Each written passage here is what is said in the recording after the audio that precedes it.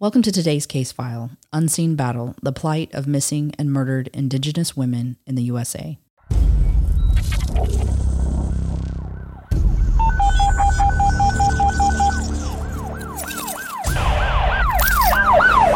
75-year-old male, 211 Silver Hollow Road, between Lane Road and Cross Patch Road. Welcome to Body of Crime, your go-to true crime podcast, where we plunge headfirst into the gripping world of criminal mysteries. Join your hosts, Jose Medina, Crystal Garcia, and Alicia Anaya, as we deliver the full stories, immersing you in the heart of each case. With spine-chilling cases, in-depth analysis, captivating interviews, and a comprehensive examination of the evidence, embark on a thrilling journey with us as we explore bone-chilling cases from around the globe. Whether you're a seasoned true crime enthusiast or a fresh face in the genre, we guarantee to keep you on the edge of your seat. So put on your detective hat, grab your notepad, and get ready to dive into the thrilling world of Body of Crime.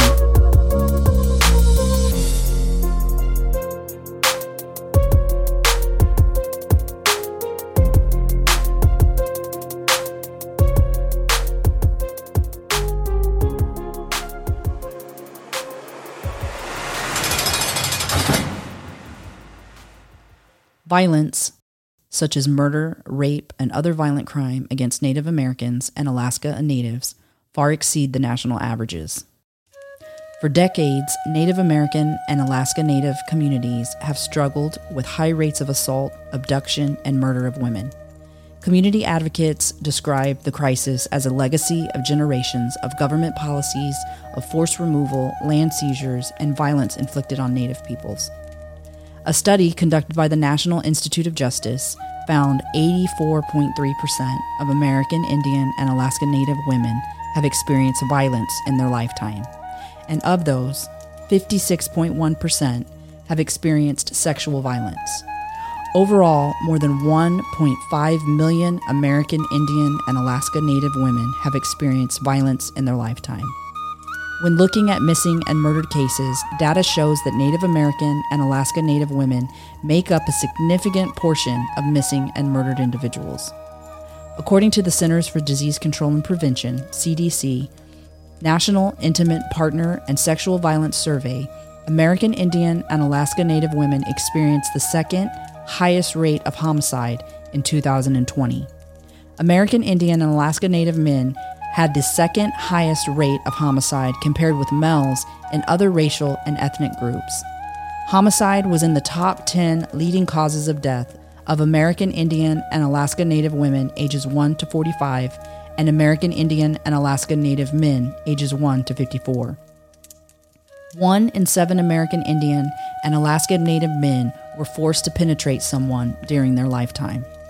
As human trafficking has become a world crisis, the Government Accountability Office released a report titled Human Trafficking: Investigations in Indian Country or Involving Native Americans and Actions Needed to Better Report on Victims Served. GAO surveyed tribal and major city law enforcement agencies and victim service providers on human trafficking investigations, victim services, and barriers to identifying and serving Native victims. Many identified lack of training on identifying and responding appropriately to victims, victim shame and reluctance to come forward, and lack of service provider resources as barriers to investigating cases and serving victims. According to the National Crime Information Center, in 2016, there were 5,712 reports of missing American Indian and Alaska Native women and girls through the U.S. Department of Justice's Federal Missing Persons Database, but the National Information Clearinghouse and Resource Center for Missing, Unidentified, and Unclaimed Persons Cases across the United States, called the National Missing and Unidentified Persons System, NamUs, only logged 116 of those cases, highlighting an alarming gap. The Bureau of Indian Affairs estimates that there are approximately 4,200 missing and murdered cases that have gone unsolved. The largest gap identified has been investigative resources. A nonprofit organization called the Missing and Murdered Indigenous Women USA has charged forward with a mission to bring their missing home and help families of the murdered cope and support them through the process of grief. They are game changers in this plight.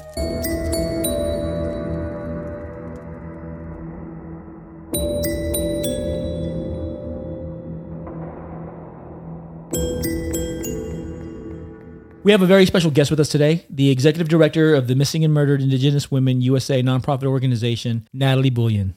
Welcome to the Body of Crime podcast, Natalie. We're so excited to hear about how your organization is creating change.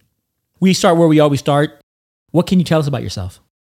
Hi, my name is Natalie. I am a Chickasaw descendant. I have been working for Missing and Murdered Indigenous Women USA, initially as a volunteer, since 2017. What got me motivated to be involved was I was pretty young at the time, and for my background, growing up, I had an upbringing with definitely some trauma, definitely the presence of historical trauma, but also, I acknowledge, I definitely, as a white passing Native person, have a background of privilege too. With that, learning more about my culture, reconnecting to my community, I saw so many things that I was like, we need to fight for change with this. We need to do the work to help our women who are going missing and help the families of those who are being murdered. So I started initially just collecting information on missing and murdered Native women in my region of the country, and that was with our founder, Deborah May Tubby Denton, who I worked with for many years up until her passing last year. So it was just her and I on the project initially, with some other people who came and went, and their time with us is very appreciated. Many people did work with our organization in the past. And so I just started there collecting that information, and over time started doing interviews to talk to people who have been affected by this issue and help amplify their stories through our Facebook page, which, the power of social media is something that, cannot be understated, because we were able to get so many voices heard through our Facebook page and build up such a large audience. So all that came from that initial motivation that Deborah had to found the organization and me to jump on. And we brought in such a good team. And so that led me to where I'm at now. Sadly, Deb passed away in October of 2022. And pretty much, we had to decide, okay, how do we keep this going? And it sort of just fell into my lap because I had been there for so long. And, I knew a lot about what Deb did, how she did it, and also, other skills that, I had learned in my time in school, and in my experience working. I was able to bring those to the table too. And so we decided, okay, we're going to keep this going, build up a strong team, and keep doing that work. So that's where my background is, and that's how I got to where I'm at now doing this work. In terms of your team, how have you been able to find the right people to help you on this journey and help you on this mission of yours? Well, the way Deb got me involved was just we connected over other things related to our culture, and then I started to learn about what she did for work, and I told her, I want to be involved with this too. Right. And that's kind of the same way that our team has built up. Of course, we hired people through posting job advertisements, and spending time getting to know them in a rigorous interview process. Also people who we've seen do good work, we recruited them as well for both our board of directors and our team, because we are overseen by a board of directors made up of amazing people who are doing amazing work. And certainly, those factors of seeing people do good work and recruiting them that way, and also people coming to us and showing that strong passion for helping with this mission, that motivation, that's how we got people involved. And so I'm very proud to say that the work we do is made possible by a really amazing team that goes above and beyond to help and make sure that things are running smoothly no matter what their role is. That's awesome. Yeah, that is incredible. It sounds like you got such an amazing group of people to work with you guys. For sure. I'm very proud of them. You told us a lot about you, and you told us a lot about the organization. How do you see your goals currently, and then kind of how they progress into the future? our goal, if I could look at, our long-term goals and our immediate goals in relation to the reality of the issue as it currently stands, I would love to see not one more of our sisters go missing ever again. I would love to see not one more of our sisters get murdered again. And, we've expanded our mission to the men as well. And we've always served the Two-Spirit community, trans people, LGBT people as a whole. So no matter where you are on the gender spectrum, we are here to help at this point.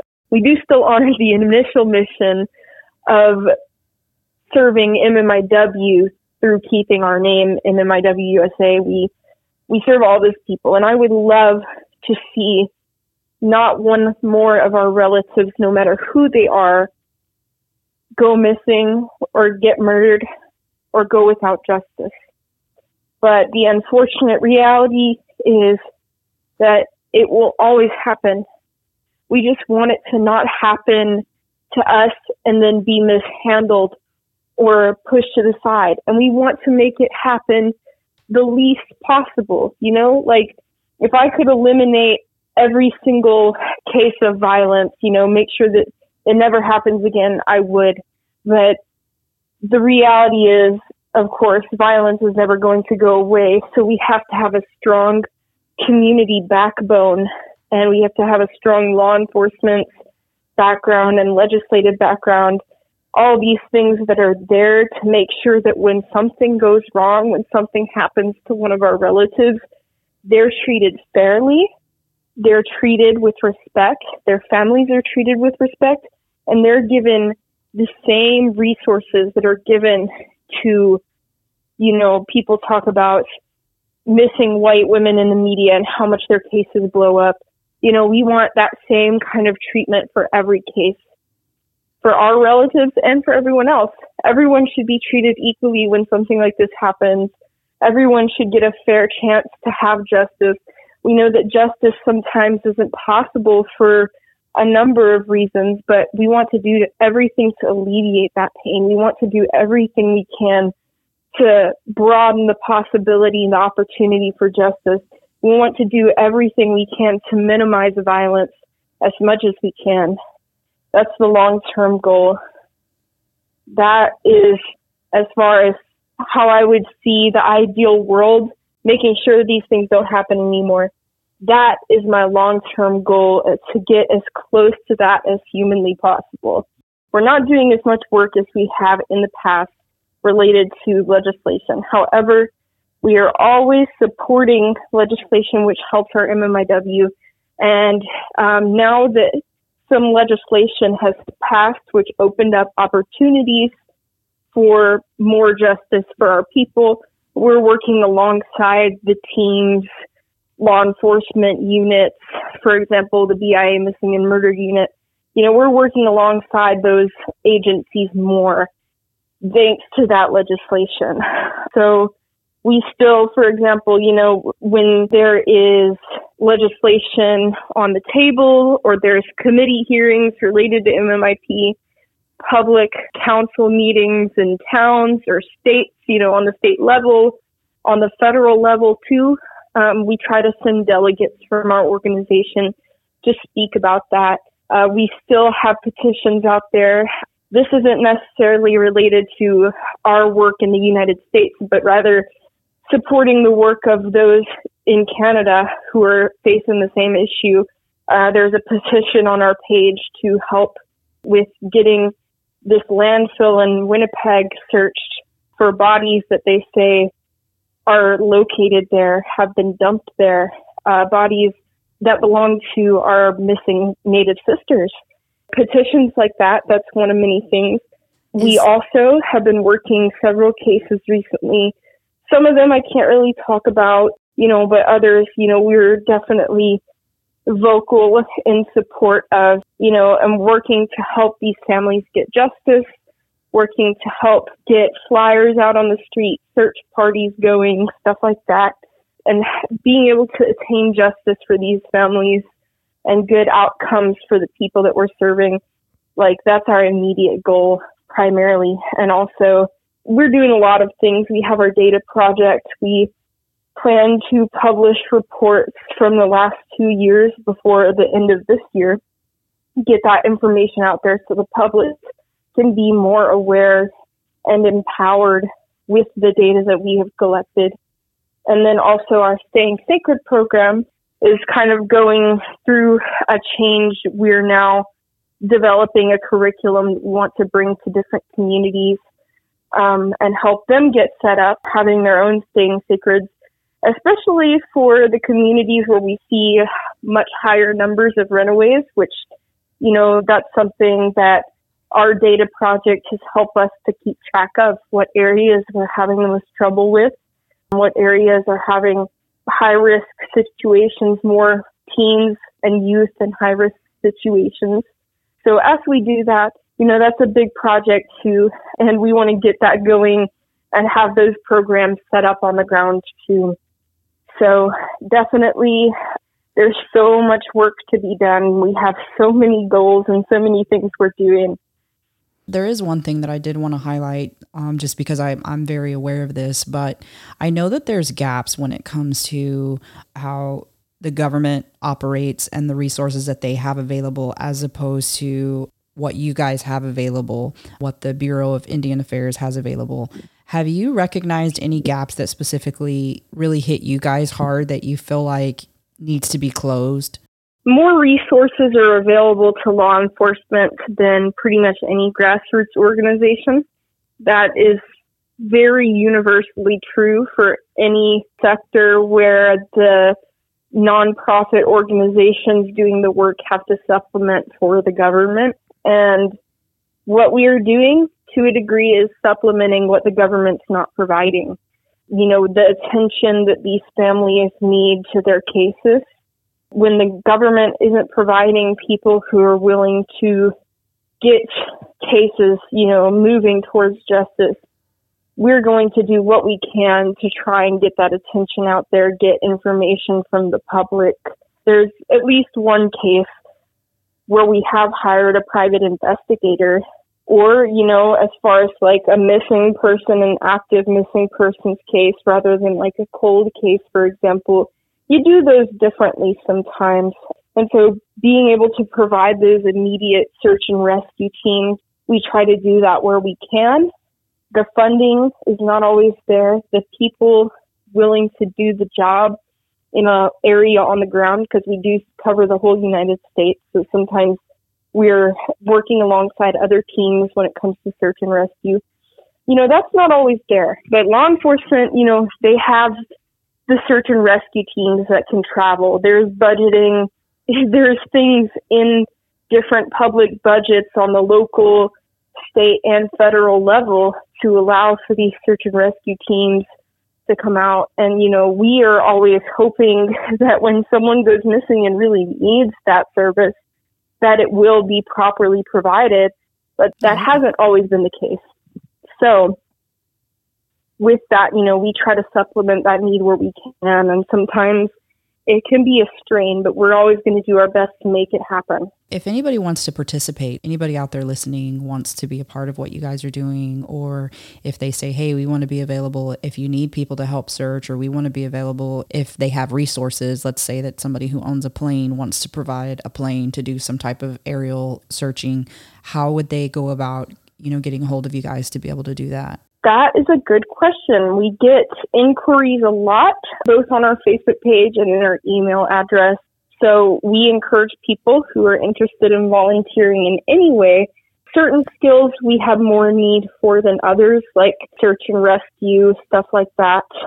People who are willing to get out and search on the ground or put up flyers or go to news outlets and communicate stories, you know, like basically spreading information on our behalf, pressuring news outlets, like I said, to cover stories, pressuring law enforcement and government agencies to get involved. You know, we definitely need people who are willing to support in that specifically. Anyone with any of those skills especially is encouraged to reach out to us at contact@mmiwusa.org. and we will take your information. And we have already used this several times. If someone is located in the area where we have a case going on and we need support with that case, we always try to reach out via phone and email both, so that, you can be aware of what's going on and be able to jump on if you have the time, if you have the resources at the time, that type of thing. So we've had success with that, and people can reach out to us that way. We'll take your information and reach out if we need you. You kind of mentioned a little bit about challenges with funding. Do you guys take any type of donations or anything like that? And if so, what is the best mechanism for, let's say, contributing financially if you can't contribute of your time? So we take donations by check and by PayPal. So our P.O. box is on our website, I believe. I will have to double check that. And then also you can email us and ask for our P.O. box information if it's not there. I have to update some things on our website, so it will certainly be up there soon if it's not now. And you can also donate via PayPal. Our PayPal donation link is on our website as well. And the email address is donations@mmiwusa.org. Thank you for sharing that. Whenever you guys are working a case, do you guys ever create GoFundMes around specific cases that you guys are kind of like investigating or helping search to help fund that particular case or anything like that?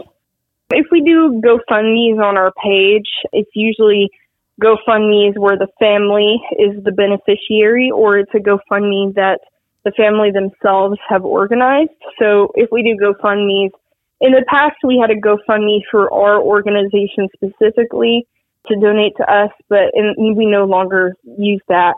GoFundMes are only, where the families are the beneficiary and we're the organizer, or the family is the organizer, and we've been able to verify that the beneficiary is legitimate. So we put those on our page, and actually recently we worked a case where we still have an active GoFundMe up. Kimberly Fitka Odaman from the native village of Marshall. She was murdered recently, and that was after, she went missing. We had to help her family get connected to resources, and she left behind 7 children. And then we're also having to fight for her justice. So, any support for the family, that's really helpful too. And that GoFundMe is up on our Facebook page. That's a big case for us right now. We'll definitely share that GoFundMe on our show notes as well, and help push that story out and talk about that story. Thank you so much. Yeah, for sure. You kind of mentioned the Staying Sacred program. Can you talk a little bit about what that program is and how that benefits the community? So in the past, our organization had Staying Sacred on our fiscal sponsors' land. So we are fiscally sponsored currently under Try on Life Community Farms. We're working on all the forms and everything we need to get our own 501c3 tax status. We're very close. So our fiscal sponsor, Try on Life Community Farms, is where we used to have our Staying Sacred program. And during that time, what it looked like was we would have the kids come out with their parents. Food would be provided. There would be, first initially like a conversation about something that is a much more sensitive topic. And, we would set it up to have, the kids equipped with tools to help them cope through the conversation. And we'd encourage parents to be present. And conversations often include things like internet safety, child abuse, violence of different kinds, sexual violence, teen dating violence, that type of thing, in age-appropriate ways, because the reality is that some people will say, oh, kids shouldn't be hearing about that, but there are kids living through it right now. So the conversation needs to be had, of course, so that they can know how to keep themselves safe, how to advocate for themselves, how to recognize when someone else needs help. So those conversations would be had. And then afterwards, with the knowledge that it can be a hard topic and something that's really scary for kids, sometimes there would be a self-defense instructor present, and that kind of physical activity and learning how to defend yourself can help restore that sense of empowerment to kids. And then also, cultural teachings, we would bring that in. Things like we once had someone demonstrate how to make arrowheads. We've had conversations about beadwork, doing beadwork, working with plant medicine, things like that. And often, these would include things for the kids to take home too. And we'd always have a counselor present to show them techniques for calming themselves down. For example, if you're having a panic attack, how to calm yourself down and ground yourself. Stuff like that to help the kids in their mental health aspect. So basically, we want to have that conversation that covers all of the needs, the emotional, the physical, the mental, the spiritual needs of the kids so that they're empowered and they are healthy. And we encourage the family, the parents to be part of that so that they can benefit from it too. And, I was able to, during the coronavirus times, we took it to Zoom for a bit.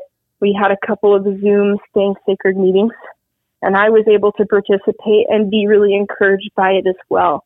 It is a good program, and we're currently, instead of having them virtually, we want to make this available to, like I mentioned previously, our high-risk communities and other communities that would like to take part. And so, the curriculum is underway, and we're working on organizing partnerships, developing everything. So also, because we have urban communities where the Native community is very intertribal, representing many tribes, many nations. Yeah. And then we have tribal communities where, everyone's from that same community has the same or generally similar teachings. And we want them to be able to kind of cater to the specific needs of their community and the specific cultural teachings of their community. And so that's part of what we're in development with too, working alongside our partners. I think that's really important. I think a lot of times we underestimate the resiliency of our young children and the fact that they're going to be exposed at a young age to a lot of these risks. And it's important for them to understand how to respond to it because we can't be with them 24/7. And so I applaud you for the work that you guys are doing with children, specifically with the children. Yeah, for sure. There's definitely a lot going on, but those kids, to us, we look at it as we don't want them to feel like they're floating out there on their own when something bad happens. Yeah. We want them to know they have somewhere to turn to and know how to do that. Yeah, absolutely. I think that's so incredible. Thank you. I know that on your website you mentioned about Amy and Sherry. Can you share with us about Amy and Sherry? To start off, Amy Lynn Hansen and Sherry Ann Wounded Foot were the first two families that Deborah helped when she founded MMIWSA. As I recall the story. See how MMIWSA got started was that Deborah was living on Navajo Nation and seeing just how many people were being victimized, being victims of violence, getting murdered, going missing. Many of her personal friends, were victims of violence, and she even had a few who sadly passed away because they were murdered. And so this is something, that motivated her to start the organization. And when she did, the family of Amy Lynn Hansen was one of the first to pop up.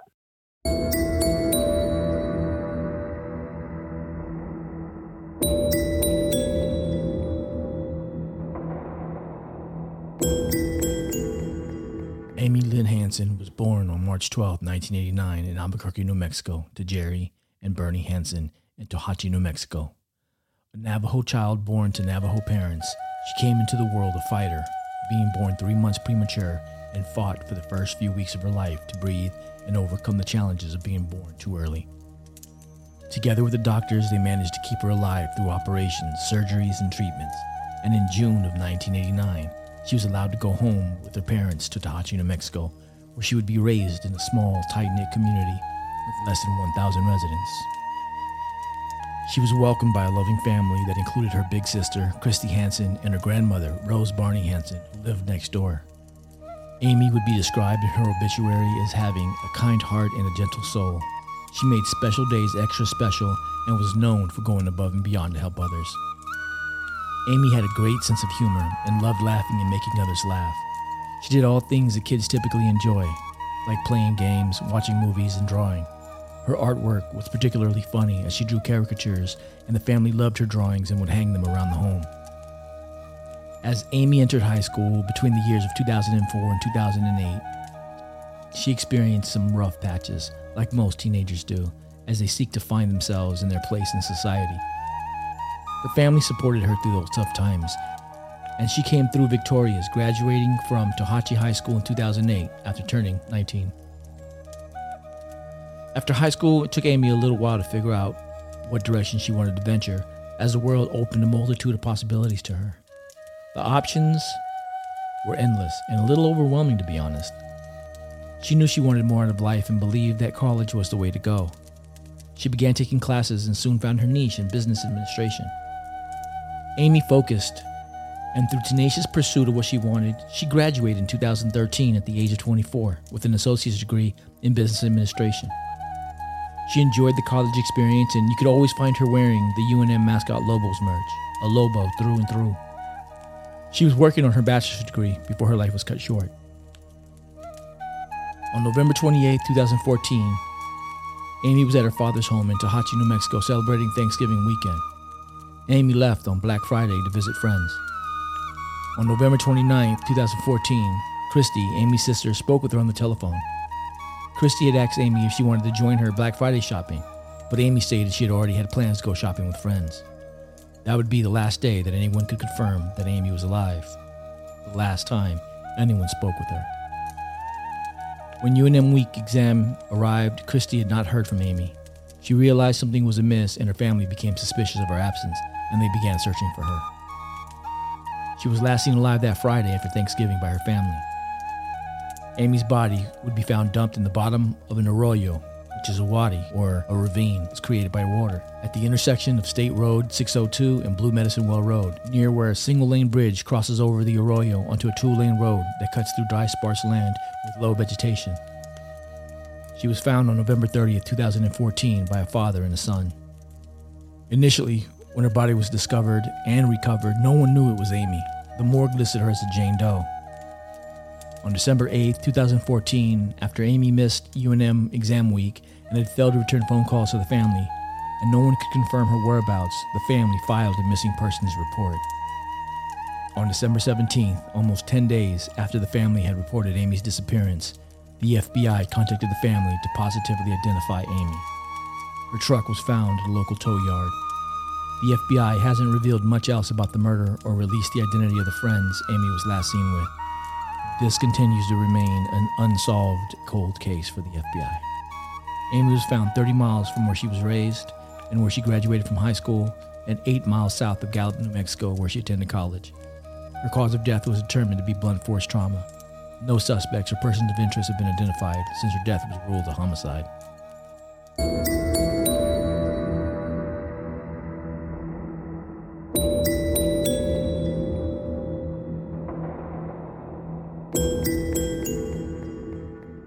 Her case was just recently declared a cold case by the FBI, basically at a dead end with it, and her family and the FBI are seeking information that could potentially bring that attention back to her case and help break through.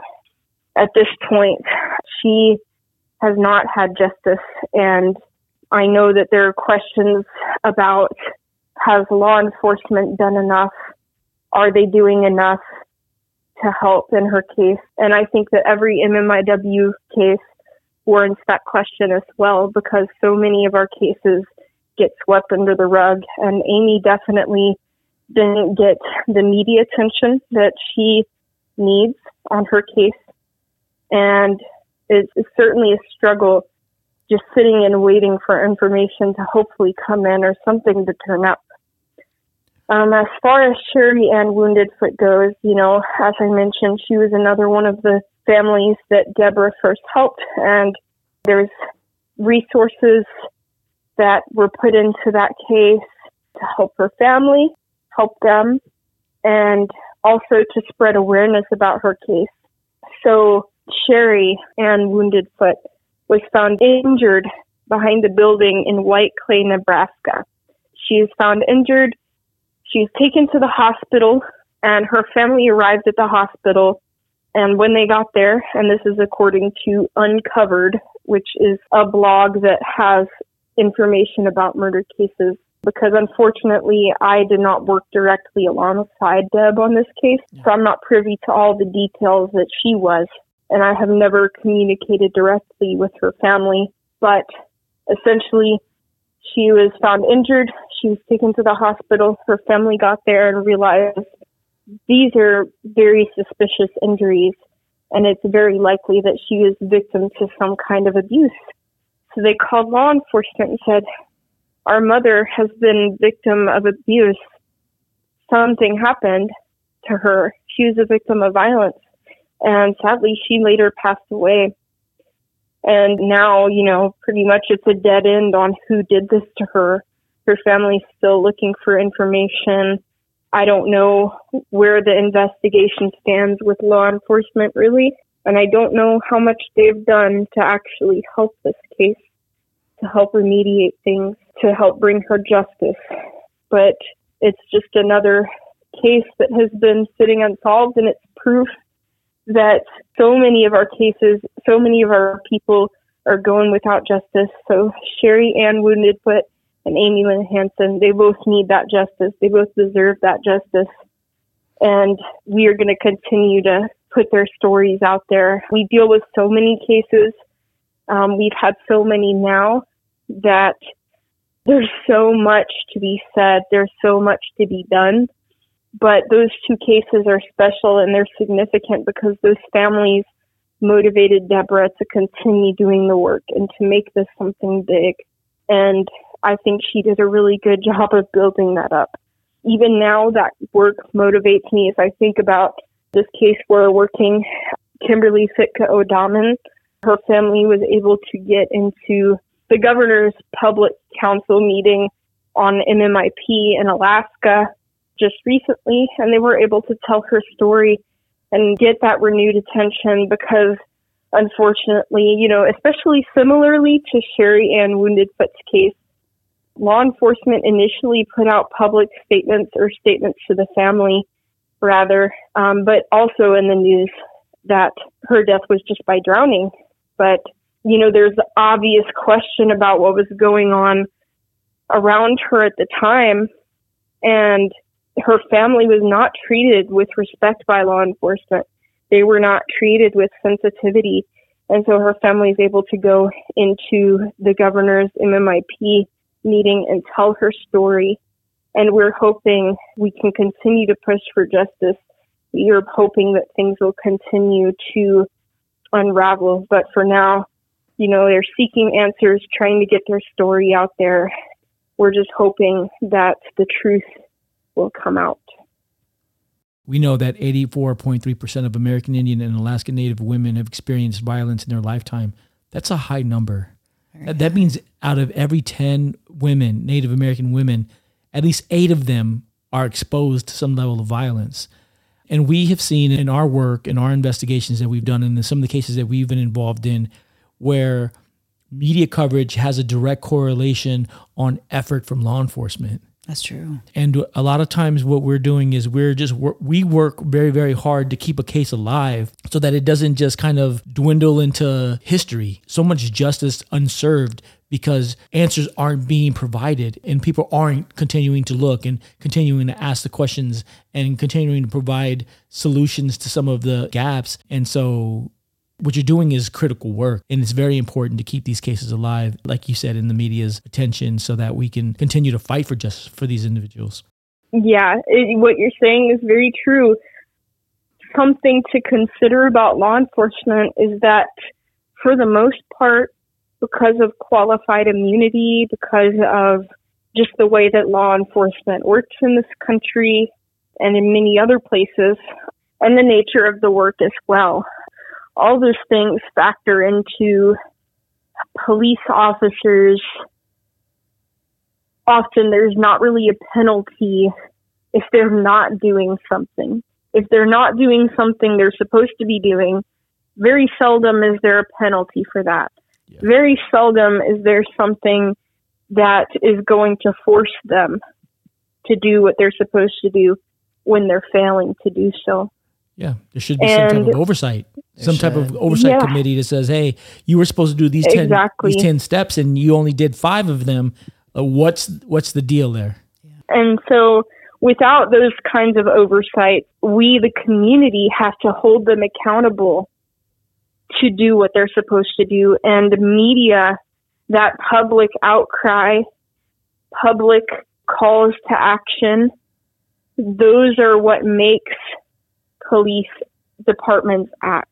Right. That's what makes police departments act, because there has to be a certain level of trust of the public towards law enforcement in order for policing to be effective.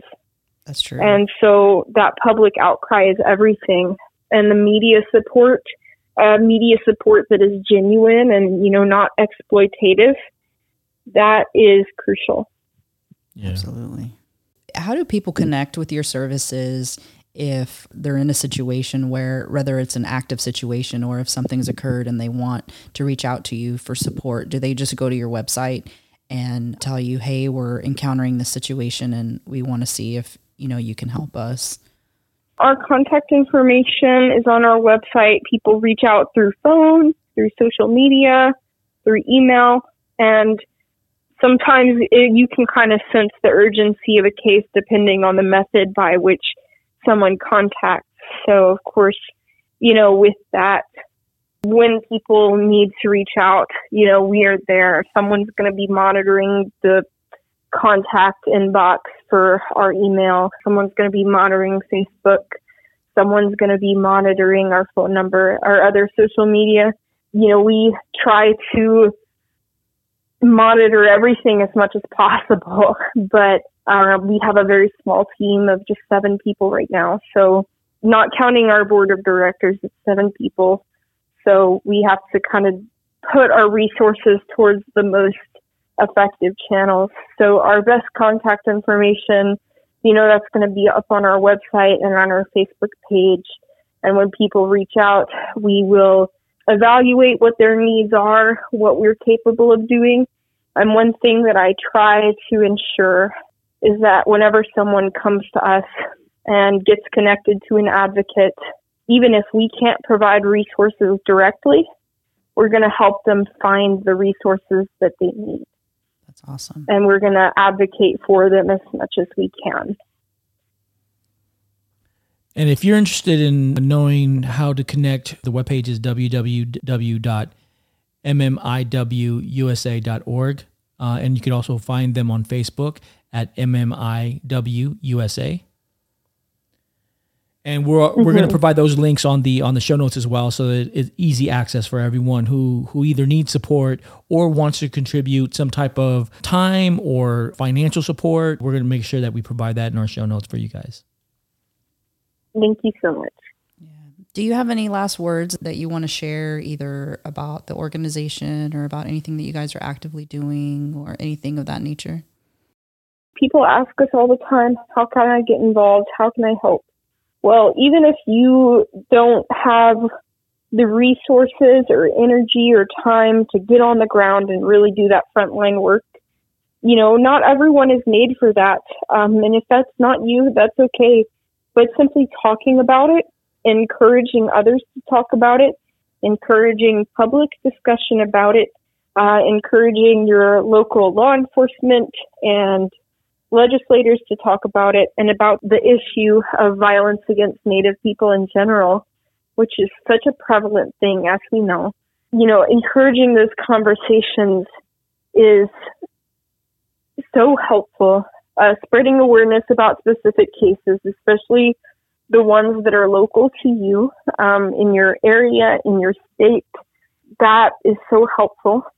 And also, remember, some people come to us and they have questions about what's going on. They're from outside of our Native community. and they maybe don't understand what's happening. You know, our people are struggling with the effects of historical trauma, generational trauma that, you know, has origins in colonialism and the way that our people were subjected to violence by colonialism. So we're dealing with the lasting effects of that. And MMIP, Missing and Murdered Indigenous People, that is just one of, you know, many effects of that historical trauma, that colonial violence that our people were subjected to. And so we need support and we need compassion.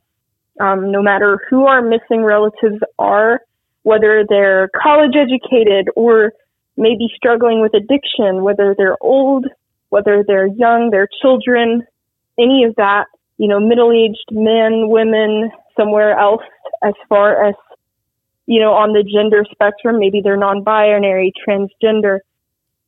All of our people need support and compassion. So with that, you know, I ask that you would have those conversations and be understanding and compassionate towards all of our missing and murdered relatives. Thank you very much for allowing me to say that. No, absolutely. That's a great message. Yeah, just a beautiful message. Thank you for sharing that. We want to express our heartfelt thanks to you, Natalie, for joining us today, sharing your time, expertise, and your insights, which greatly enriched our understanding of MMIW USA's mission and the challenges faced by Indigenous women. The passion and commitment you bring to your work is making a significant difference in many lives. Thank you very much. Everyone's on social media all the time. So the bare minimum, if you can't contribute personally with your time and you can't contribute financially with your resources, the very minimum thing that you can do is follow MMIW USA on Facebook and share the stories, because I've been seeing the stories and I've been sharing them as well. Share those stories and continue to keep these cases in people's attention and continue to shed light on what's happening and what's going on. And don't just turn a blind eye to it. Don't be part of the problem. Be part of the solution.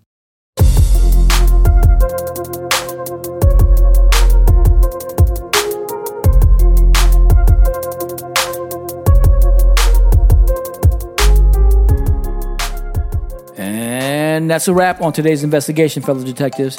If you found this episode both enlightening and captivating, then please subscribe to our podcast show and our Patreon. Leave a review and hit that like button. Share our podcast with others and engage with us on our website and social media platforms. You can find us on all major podcast platforms as well as our website at www.bodyofcrimepodcast.com, where you can access all of our episodes and bonus content, including valuable resources.